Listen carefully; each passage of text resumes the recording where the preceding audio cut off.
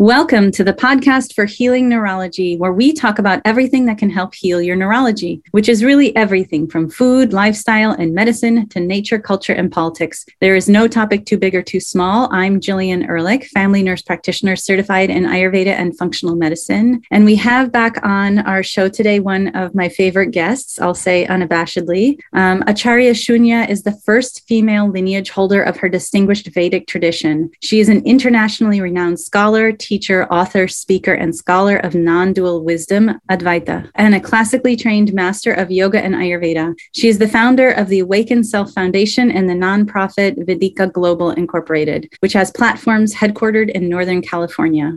These empower, educate, and inspire a global community of students through online courses, workshops, and retreats. These conversations are furthered by Shunya's top-rated podcast, Shadow to Self. An award-winning author of international repute, Shunya's most recent book, Roar Like a Goddess, Every Woman's Guide to Becoming Unapologetically Powerful, Prosperous, and Peaceful, will be published by Sounds True September 6, 2022. I highly recommend this. Learn more at acharyashunya.com, which is spelled ACHARYASHUNYA.com, and awakenself.com. Welcome. We're so happy to have you. Thank you. It's such a joy to continue our conversation. I remember our last one. It was a roar one. It was. I've listened to it since, and I just always, it is such great pleasure talking with you. I think these truths that you share are so timeless and so relevant. We need them so badly right now. And so I am so glad that you have written this book.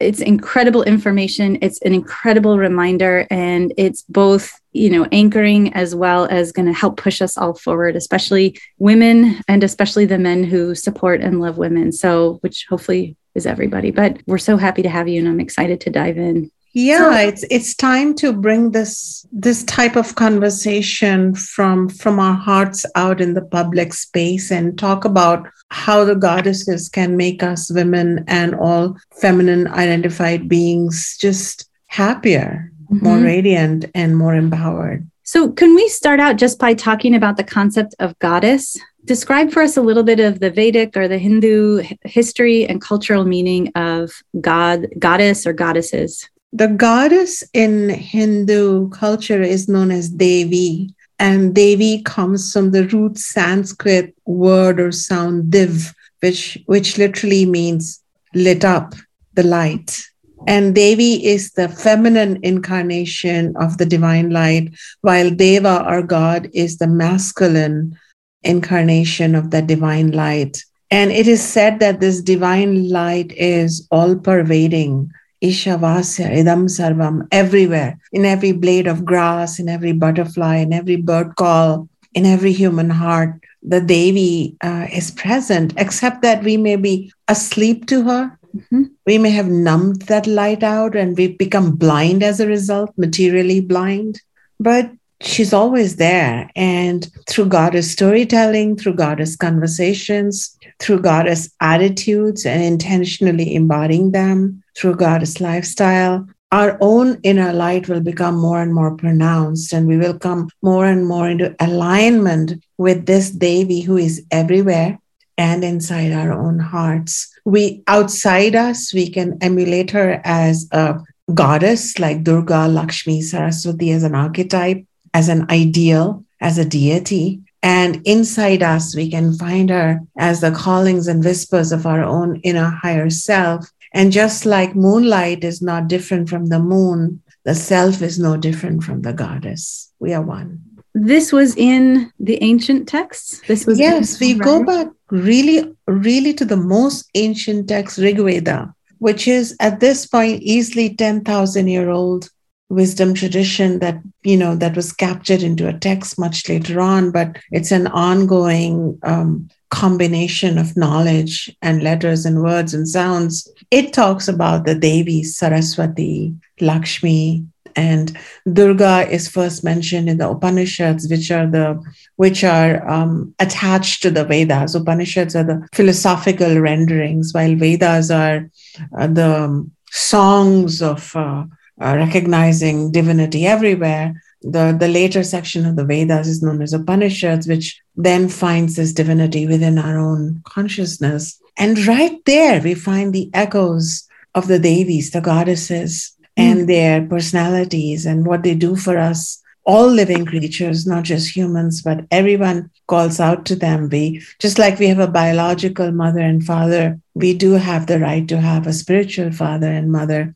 And the Vedic tradition like to recognize them as Durga, the goddess of power, Lakshmi, the goddess who gives us prosperity and pleasure, and Dharma, and Saraswati, who imparts us the ultimate knowledge of the self and inner peace. And am I right in understanding in the Puranas, in the later texts, there was even some dedicated to the goddesses? Is that right? Yeah, we find the goddesses really brought out in the Puranas, which are much later texts and oral tradition. The Vedas were sometimes a bit intellectual for the ordinary person.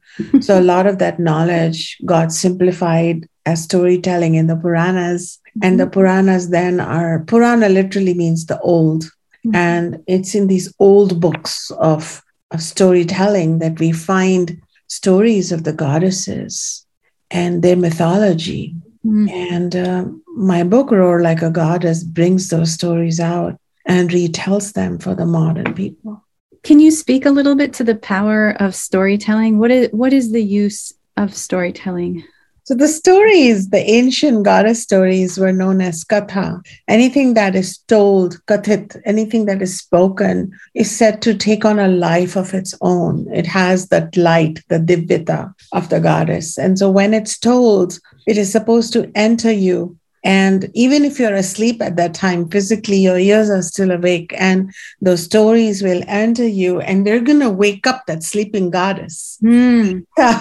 So when I was a child, I would listen to these stories in our simple hometown by the village bard or the priest. And then we'd come home, and on goddess festival days, our mother would retell those stories. And our grandfather, who was my guru, who was a great yogi sadhu teacher in India, would tell that story with a little more symbolism and gravitas. And then we children would tell each other those stories. And then those stories came alive in my book, Roar Like a Goddess, where I'm sharing with the whole world that through the goddess stories, we're supposed to wake up, literally, metaphorically, in every which way, and reclaim the life we were always meant to lead as modern day goddesses. And when you talk about goddesses, you know, when I was in middle school, we learned that there were religions that were monotheistic, like Christianity or Judaism or Islam, and then there were polytheistic cultures where there were many gods and goddesses. Can you speak a little bit to the nature?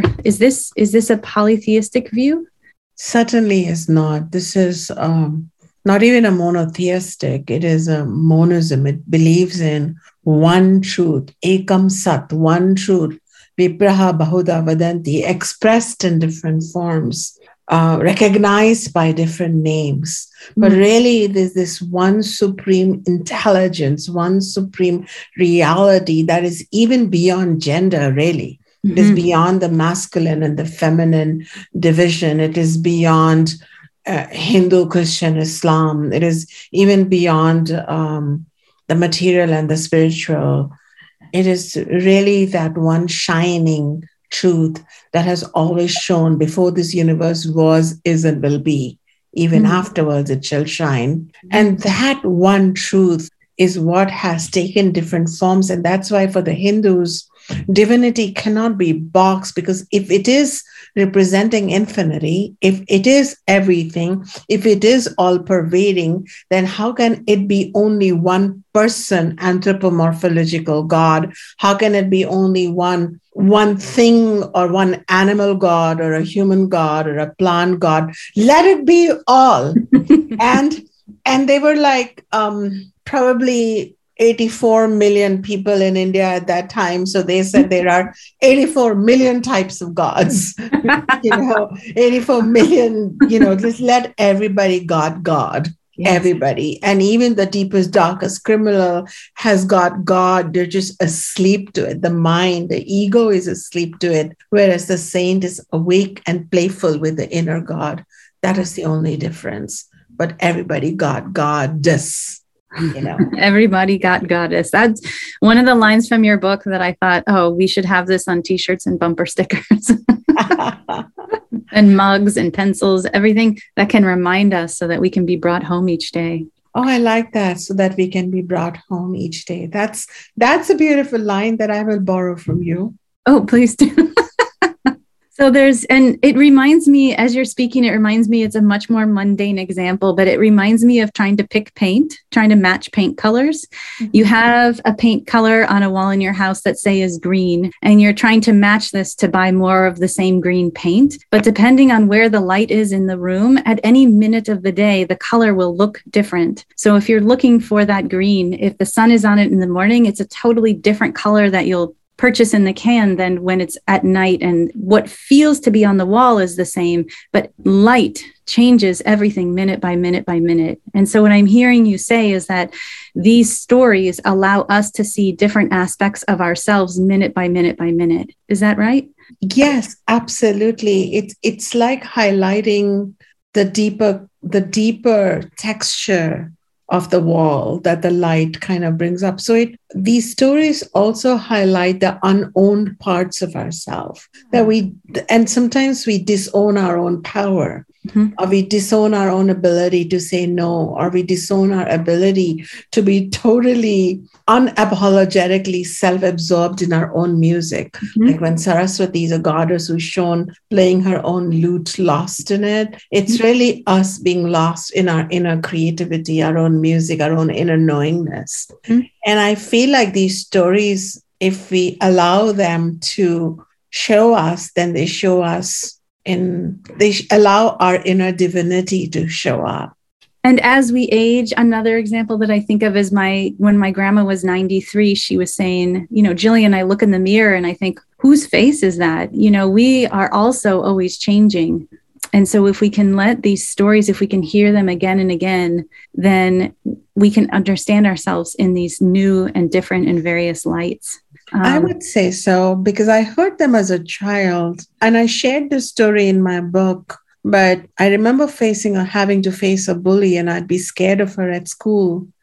And then Baba, my guru, said, well, ride to your school on your lion like Durga rides on her lion. So in my imagination, I didn't walk to school that day. I rode on my lion and somehow I felt like my Durga was alive inside me. I didn't have to have a conversation with the bully, but the bully kind of disappeared from my life. Like she wouldn't make eye contact with me. And then as a grown woman, 50 plus, I went back to the experience and I realized, what must have happened? And then I recognized that when you know you are powerful, everybody knows it without you having to speak it or be sassy about it.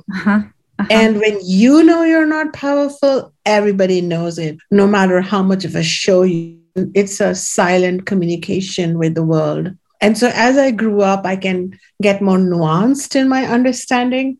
And I actually never get off my lion, so to say, and be on it. Even if I've had a bad day, I'm on my lion. One thing I loved about your book, talking about reminding us of our light and our goodness, it doesn't mean that we are perfect people. So that concept of Asura and Deva, the concept that we are all a mix and we're figuring it out. Can you speak a little bit to those concepts? Yeah, the teachings are always coming back to these two central metaphorical mythological characters called Devas and Asuras. Deva again comes from the root word Div, which means characters with light who embody goodness and consideration and sensitivity for others. And Asuras are those who are self-absorbed and selfish to the point of being selfish, and they're insensitive. And we find these characters in the mythology where the goddess contends with the Asuras and protects the Devas. So the goddess intervenes in those stories, which is really showing that you always, if you carry light within you, and you feel fragile, don't worry. The goddess got you. She got your back. But then it goes on to explain how you can find Deva and Asura kind of people in your life. And then you should know who to hang out with and who to be more assertive about your boundaries with. And then the deeper texts and deeper teachings, and then teachers like my teacher and I, we take the Deva and Asura to our own thoughts. And thoughts that pull me down and chop up my self-esteem and wound me again and again and don't need anybody's help to damage me repeatedly. These are my own thoughts. But these are not just thoughts. These are my demons. These are my asuras. And I call out to the goddess at that time to make me rid of those thoughts. And every morning I get up and I say, free me of the wounding that I do to myself through my asura thoughts. Be done with them. And then I have these Devic thoughts, which make me experience my boundlessness, my invincibility, my okayness despite my brokenness, my wholeness, and my experience of my own specialness, despite any rejection I may have experienced growing up or, just going through life circumstances. And those are my Deva thoughts, my light-filled thoughts. They're my friends. And I wanted this book to not just be a story of us good people winning against the bad people, but it was also about learning and honoring your goodness and knowing how to be smart and outsmart the sleepwalking people in your life. Not be caught up with them. Learn how to assert your boundaries, mean your no's. Don't be over generous, over nice, over sweet, because that's what we're conditioned to do. But that's why I have chapters like, when discontentment is a goddess thing to do, when roaring like with rage is a goddess thing to do, when questioning your generosity is a goddess thing to do. And I wanted to talk about that because we live in a world that's teeming with asura energy, people, attitudes, ideas, and even media suggestions. And so to hold on to your light and to make sure you're safe and you're thriving in it requires some relooking. And that's what the book is about. You had some incredible descriptions of violence, even that sometimes violence is necessary to prevent further, more egregious violence.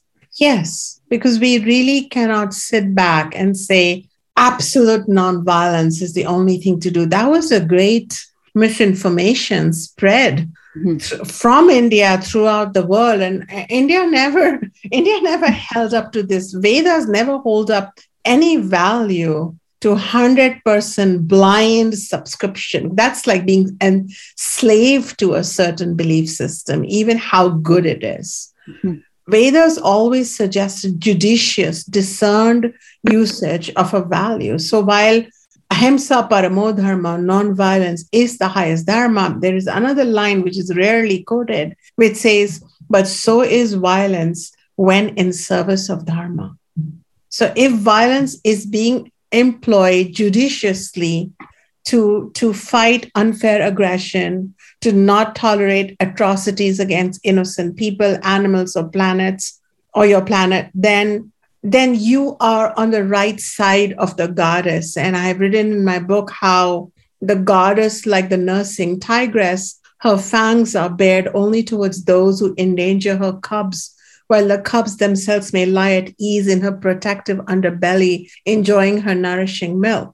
And so we should try and emulate her. And we would never, ever be violent or even think of violent thought generally, and be a source of great protection and nurturance to all of humanity and other creatures that we share this planet with. But we would dare to bare our fangs to those who disturb our peace, our children, our women, our safety, and the ecology of our planet. We would dare to bare our fangs.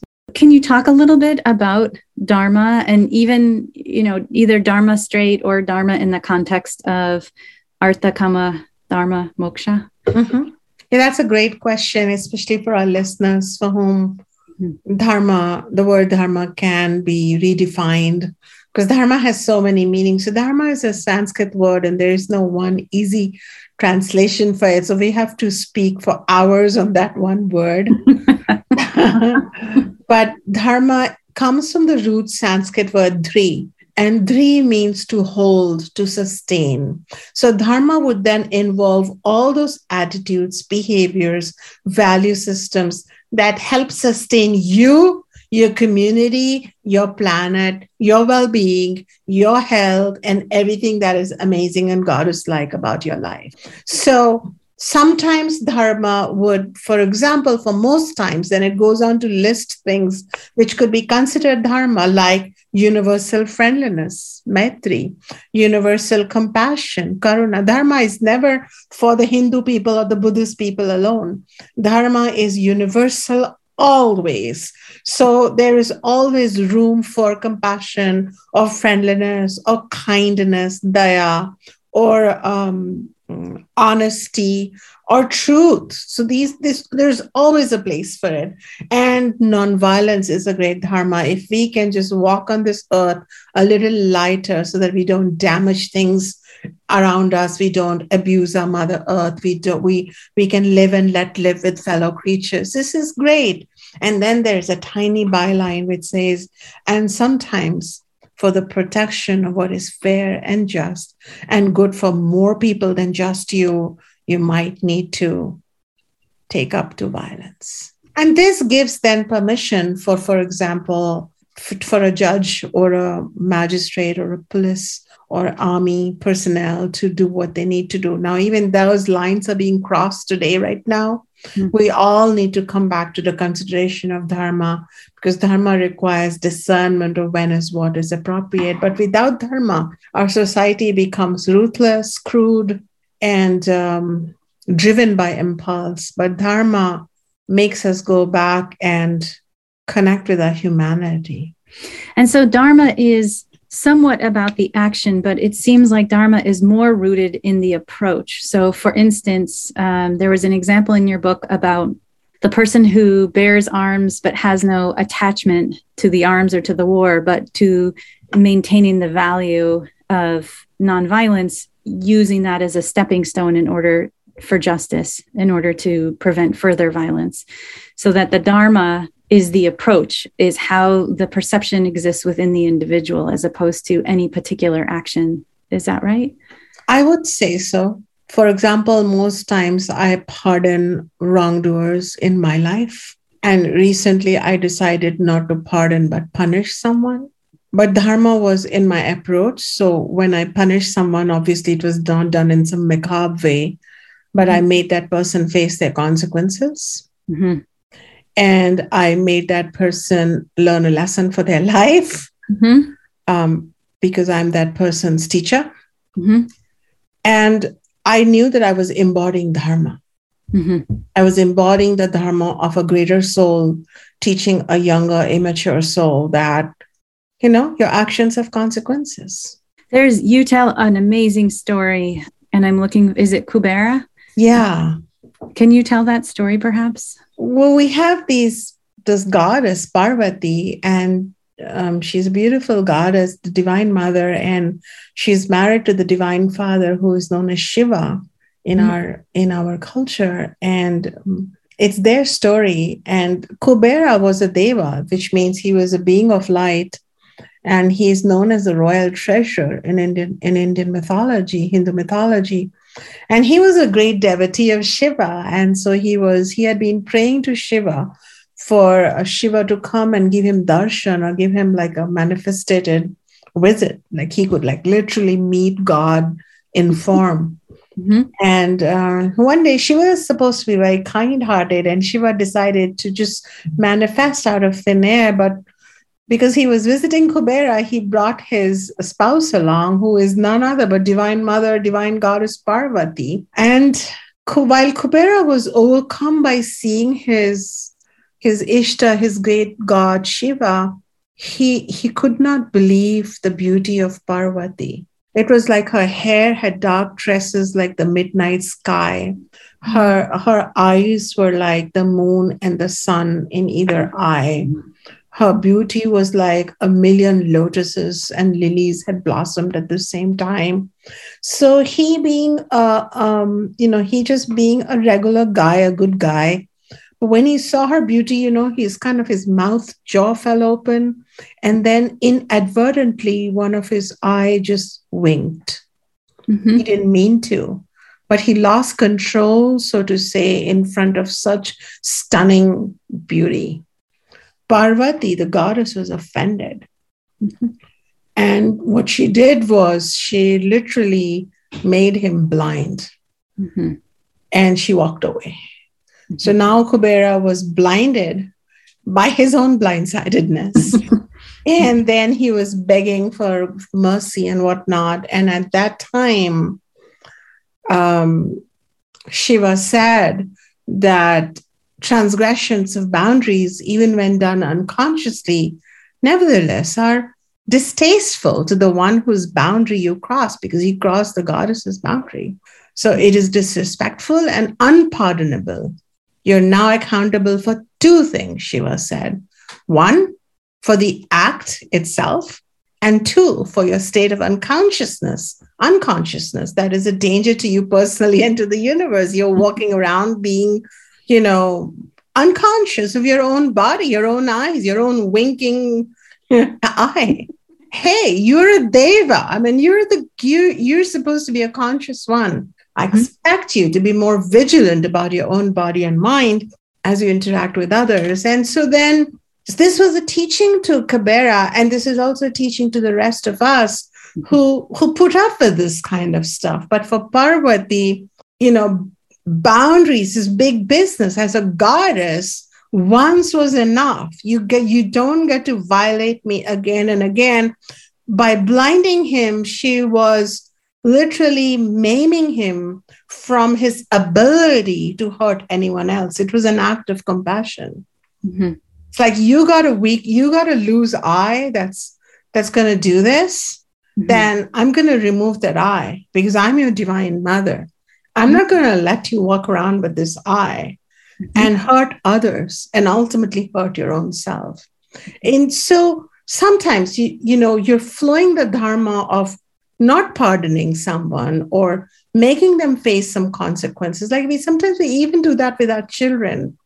But if you're truly loving them, it doesn't come from a place of punishing them from cruelty or insensitivity. It comes from letting them learn a mild lesson of consequence so that they can evolve into more mature beings.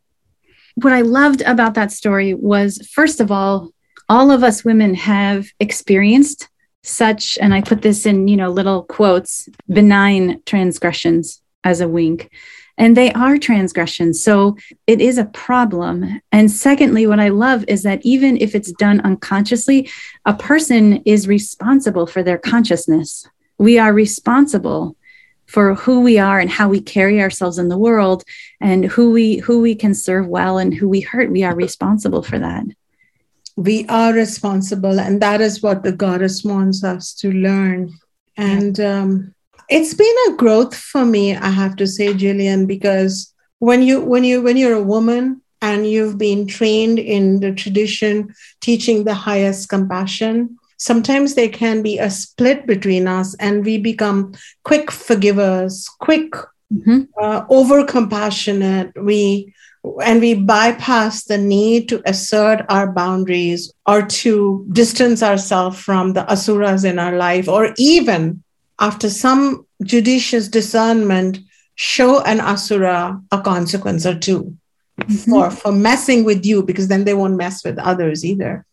And this has been a learning for me. And I learned that before I wrote this book. And I did that journey from being this goody two shoes. I didn't do it for a posture. That's just how you get trained. That's spirituality 101. Be good, be nice, be kind. That's spirituality 101. Yeah. But then spirituality 102 is be nuanced about it. Understand that darkness and light coexist. Understand that the goddess is both sweet and she's salty at the same time. There are so many times through this book where you propose just to imagine what would our culture look like if all women everywhere understood, concept A, B, or C, if all women everywhere were encouraged to follow Dharma. as opposed to be pretty or be rich or be nice or behave or be polite, if we were just encouraged to follow Dharma, which includes moral precepts. So there is no chaos in Dharma, but there's not necessarily polite, there's Dharma. And you propose, imagine what if women were encouraged to recognize their goddess nature? What if women everywhere, I just love how in reading this book, I could feel the movement. I could feel the movement of the population. What if, what if, what if? It's really powerful. Thank you. And I really hope, and there is a discussion going on right now about potentially creating some comic books for young girls and boys from this book. There is an active discussion on that happening, with my publishers, with my agent, and there is interest in it. And I really hope that the younger we are, the more quickly we can get education in Dharma. As you said, this Dharma is so important. And when we have the Dharma, we can deal with the difficulties in life and the successes in life with maturity. And really what then is Dharma is consciousness, or a higher conscious, or a more maturity, but in a very here and now sense. It's not just otherworldly and another dimension. And, it's not about not being part of this world, but being very well vested in this world, and yet having goddess-like courage, fearlessness, and judiciousness to know when to look the other way and when to confront the darkness. Absolutely. And you had a line in here, essentially Dharma quiets anxiety. Yeah, it does. Yeah, it's amazing. Why? How? Talk to us about that. Yeah, because sometimes as a human being, like I can speak from my own experience as a mother, as a wife, as a daughter-in-law, and then as a feminine spiritual leader, teacher in the 21st century. I don't know what to do. Okay, there, I said it. I don't know what to do. I mean, I have tens and thousands of students who write to me long emails asking me what to do, but I myself don't know what to do because life is so confounding at times. Yes. And the people you love most are betraying you and all sorts of things are happening. Yeah. And at that time, I look into my toolkit of Dharma. And then Dharma tells me that, well, for thousands of years, if somebody has, betrayed you, you have these 5 options. You can be indifferent. You can be generous. So let's look at the options if somebody has betrayed you. Mm-hmm. There are 4 dharmas attached to it. Mm-hmm. One is you understand their situation, that they're just human, they're being stupid, they don't mean it in a friendly kind of way, just let it go. Mm-hmm. The other one is you can't let it go, but you could be generous. So you do like good karma and you just forgive them anyway. Like somebody's backbited you and you just go, okay, I'll just forgive them. So that's a second level. Mm-hmm. The third dharma it is known as Bheda. Why don't you go ahead and separate yourself from them emotionally, physically, socially? It's okay. It's dharma. They're toxic. Separate yourself. Don't feel bad about it. You're just separating yourself because this encounter is not good for you or your planet. Mm-hmm. And the fourth dharma is danda. Go ahead and punish them. Mm-hmm. For example, send them an email and let them know you're not okay with it. There's a consequence attached to it. So look at these dharmas. These are good toolkits for me to handle a relationship breakdown. 1, 2, 3, 4. From total friendship to to equitable friendship, to generosity, to some emotional separation, to a final consequence and end of relationship. Then dharma got me. It reduces my anxiety. And at the end of the day, I can sleep with a clean conscience. Amazing. I would beg you for a comic book on that. Our children are so confused, and the television that we have often does not inspire thinking of that vein. I wanted to talk about comic books. That one of the ways I got the goddess stories was these Indian comic books that my generation grew up with. We didn't have any, Mickey Mouses and all, which are adorable, but I didn't have access to what are known as comic books in the world today. Our comic books had these gorgeous goddesses, and these stories were written again and again with the moral and the teaching and the courage. Yeah. And these comic books became a source of great enlightenment to me. I was lucky to even go up to the scriptures. I didn't just, get all my stuff from the comic books. But you talk to any average man or woman from my age in India, Mm-hmm. and they would say, oh yeah, I read that comic book and Durga did this or Lakshmi did that. Mm-hmm. And that informed my decision. So there's a way to make it more popular. Dharma could become our everyday tool. I love that.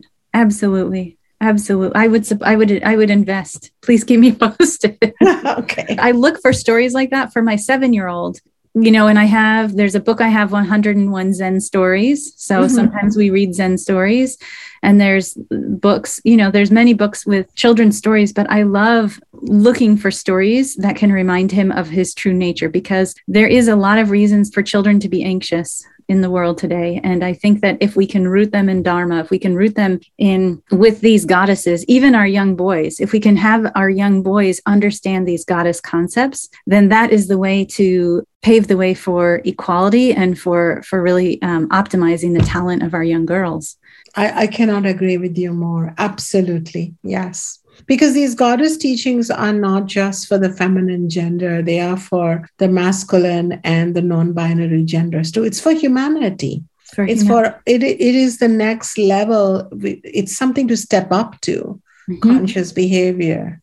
She's a role model of someone who is discerning and judicious and powerful at the same time. Let's just briefly talk about these. The bulk of your book is about these goddesses, and we've touched on many points, but just so we get a flavor of the three goddesses that you described, can you talk to us a little bit about Durga? So Durga is a powerful goddess. She is shown as a single goddess. She doesn't have a partner. She roams the world supporting anyone who's feeling disempowered for any reason. And if we just remember her, like we just say Durga in our heart, Durga itself, her name is a mantra. And when we say Durga, Durga, Durga, Durga literally means opening of the most difficult door. And so some inner doors open up for us. And because Durga is not confined to any stereotype, and she responds appropriately to each situation, we ourselves, by connecting with her archetype and her stories that I share and her symbols, we ourselves become a little more free, really. And that's the source of real power, is our own perception of our inner freedom, our inner permissions. It's all there. And the soul power just springs from within us when we remove all the locks and barricades that we've put on it in order to meet the would have, should have, could haves of society and what we've internalized. And she's always shown to support Dharma. She lives by Dharma, and yet she's a fierce goddess, but she's fierce in her convictions, in her determination, in her courage, and just adorable. And then would you like me to talk about Lakshmi? Yes, please. So while Durga roars with conviction and courage or fearlessness or with charge, Lakshmi roars with pleasure, because she is a goddess who's just connected with Mother Nature. She's seriously connected with butterflies and with the ocean. She emerged from the ocean, and she represents 16 types of wealth. And these wealth includes the wealth of the regular wealth that comes from knowledge, fame, courage, victory, children, golds, diamonds, gems, happiness, bliss, intelligence, beauty, family life, relationships, love, morality. So I've just kind of chanted off a random list, but everything that could potentially give us pleasure, from money in our bank to friends in our life, to good food on our table, to aromatic substances in our hair and skin, to flowers growing in our backyard, to butterflies coming and saying hello to us. Well, this is Lakshmi and her grace upon us. And this goddess, in my view, because look, the way she has become deified in India today is people worship her when they want a promotion or a salary increase, or they want, more money. But I feel from her mythology that I decoded, I feel like she has showing us that the greatest wealth you can have is self-value. When you esteem yourself, you prioritize yourself, you champion for yourself, you become wealthy. Because in her own story, she once lived in the heaven and she was taken for granted by the people who ran the heaven, the devas. And so she walked away in a huff and she disappeared in the ocean. And then heaven was reeling with disease and depravity and sorrow. And then when she re-emerged, she chose Vishnu, who is supposed to be the divine father. And because she saw greed in every eye, everybody wanted to claim Lakshmi when she emerged from the ocean, re-emerged. But she saw pure love and equality and respect and not neediness in the eyes of Vishnu. And she put a garland around him and she became Divine Mother. So Lakshmi, in my book, shows us ways to pleasure ourselves, including sexuality, sensuality, adoration, adornment, and of course, prioritizing yourself and your goals.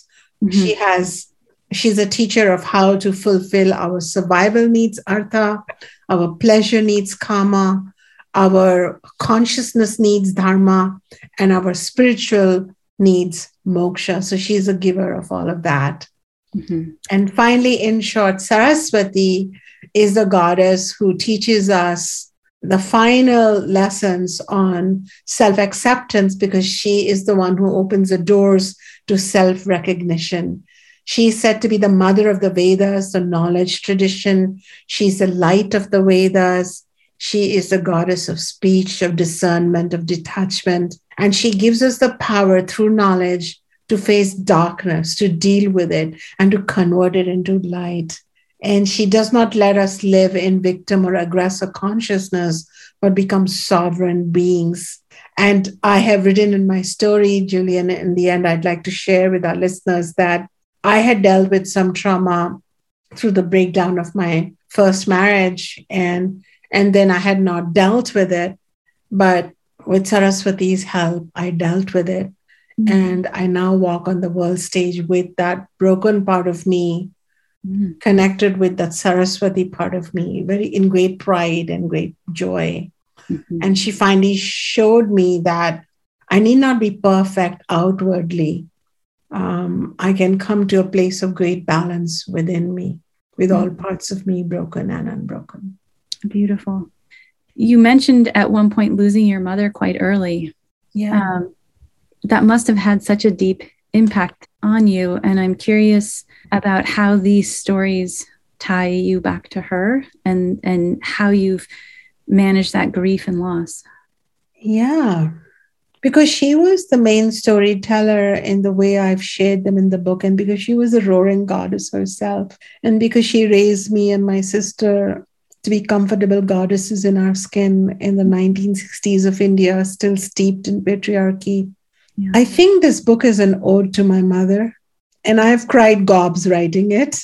I did not I thought I dealt with it really well, because sometimes children, they it seems like they've recovered from something, but what I'd done was really suppressed it or just kind of layered it with other life stuff as I grew older.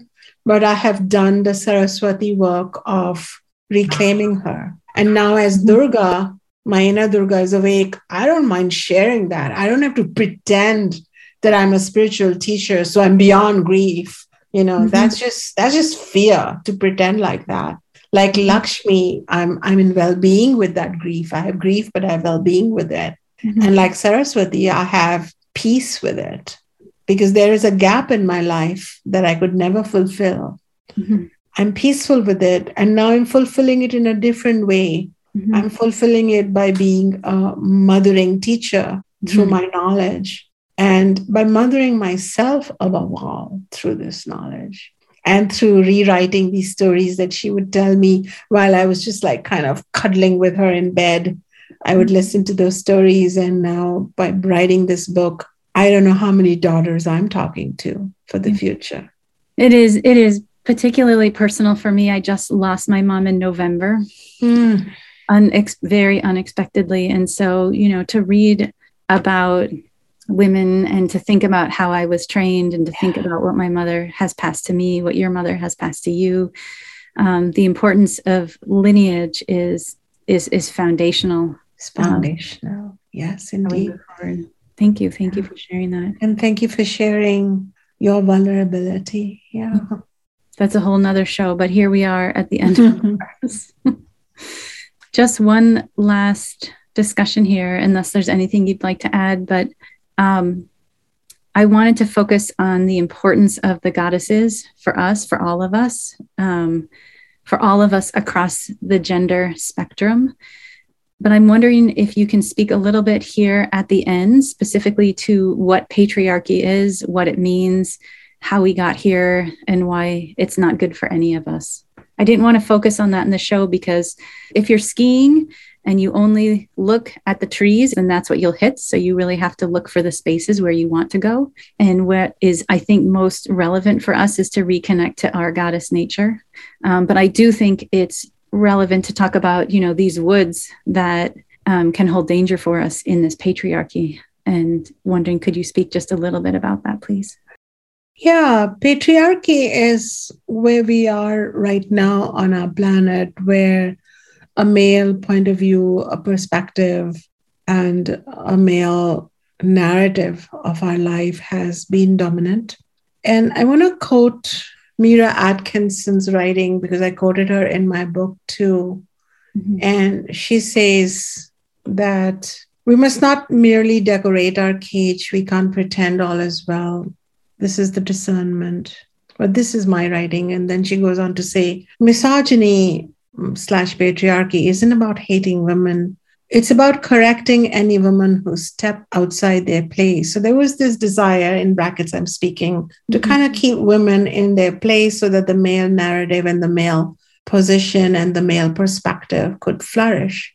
So then Mira goes on to say, we need to snap out of the fantasy that rape and other violent crimes are aberrations in an otherwise fundamentally commendable and fair society. So she questions that. She says, we need to face the fact that abuses and offenses like these are logical and predictable outcomes of now listen to this, deeply troubled social system built on the patriarchal belief that some individuals, by virtue of their sex organs, skin pigmentation, physical normalcy or non-normalcy, but they are normal, are inherently superior and more entitled than others. Mm. So this is a skewed worldview. And because of this skewed worldview, it's not like anybody consciously chooses to act from patriarchy or embody misogyny.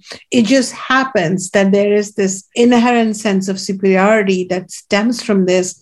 And then women too participate in it by allowing it to flourish and even support that patriarchal version. So patriarchy is not just brutal men going against vulnerable women. It is men and women and people of any gender who can choose skewed version of equitability, who can inherently prefer certain genitals, skin colors, or, a certain body type over others.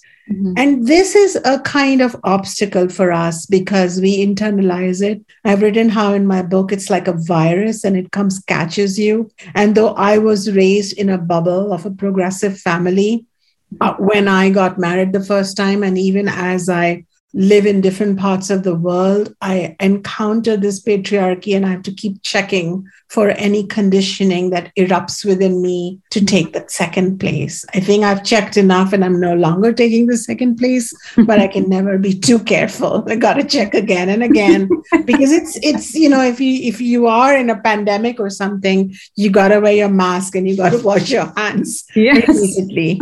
Yes.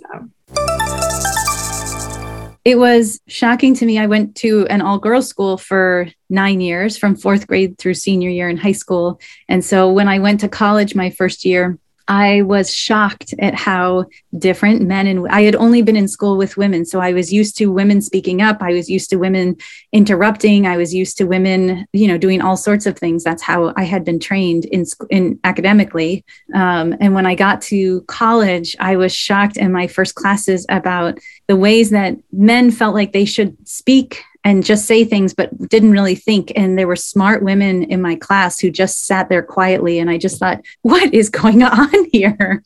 It was like entering a twilight zone. And I mean, I'll be honest, I finally sort of got tired and irritable and took the reins and just talked and talked and talked. And this male teacher continued to interrupt me. I mean, I was like, just turned 18. And he finally pulled me aside one day and said, you have to stop talking. And I said, well, then you have to start teaching, because enough was enough. Interesting, right? Enough was enough. Yeah. Well, that's a Durga behavior. That's a goddess behavior of reclaiming your voice. So people ask me, what is the roar? The roar is reclaiming your voice. You are no longer willing to be silent and serene and content with the way things were. Yeah. And you didn't do it to be a rebel or to be a nuisance. And because you spoke up, so many people may have benefited from it. So this is what I define as conscious anger in my book versus unconscious anger. Mm-hmm. This is conscious anger. Somebody had to channel it and act from it. The way you described the roar, again, it's like the colors of the paint lit, that present differently with different light on them. The roar can be the celebratory song. The roar can be the battle cry. The roar can be the serenity. The roar can be for pleasure, just sheer pleasure. We are such multifaceted beings, and tapping into that beyond, even when you talk about the goddess Rati. Can you speak a little bit about her?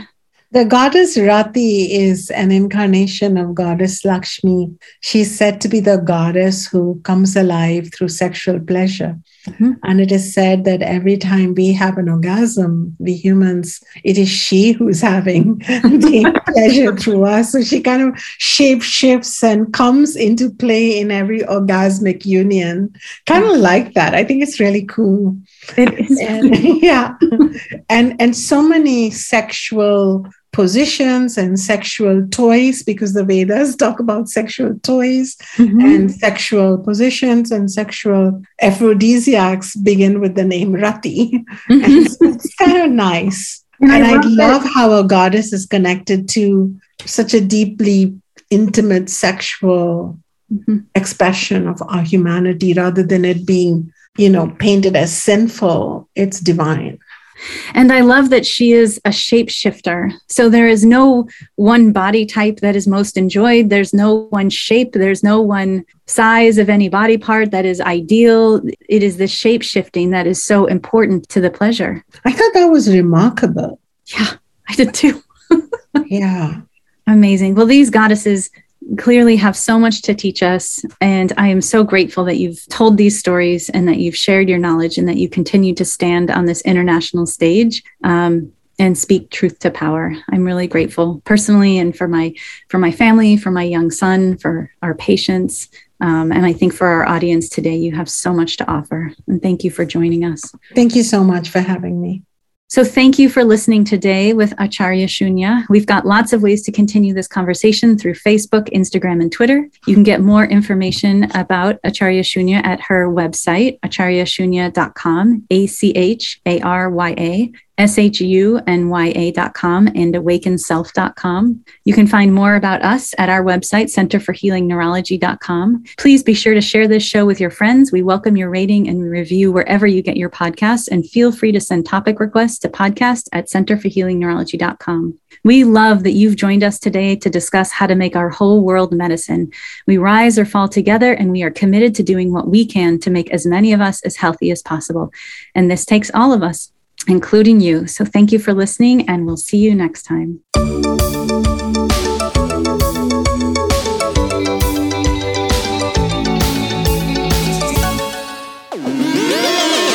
Partyfish Media. Partyfish Media acknowledges that it operates and records on indigenous Duwamish and Puget Sound Coast Salish land that is still home to the Duwamish tribe. This land is stolen in violation of the Point Elliott Treaty of 1855. We are committed to uplifting the name of these lands and community members from these nations who reside alongside us. For more information on this land, its people, or ways you can help, visit duwamishtribe.org.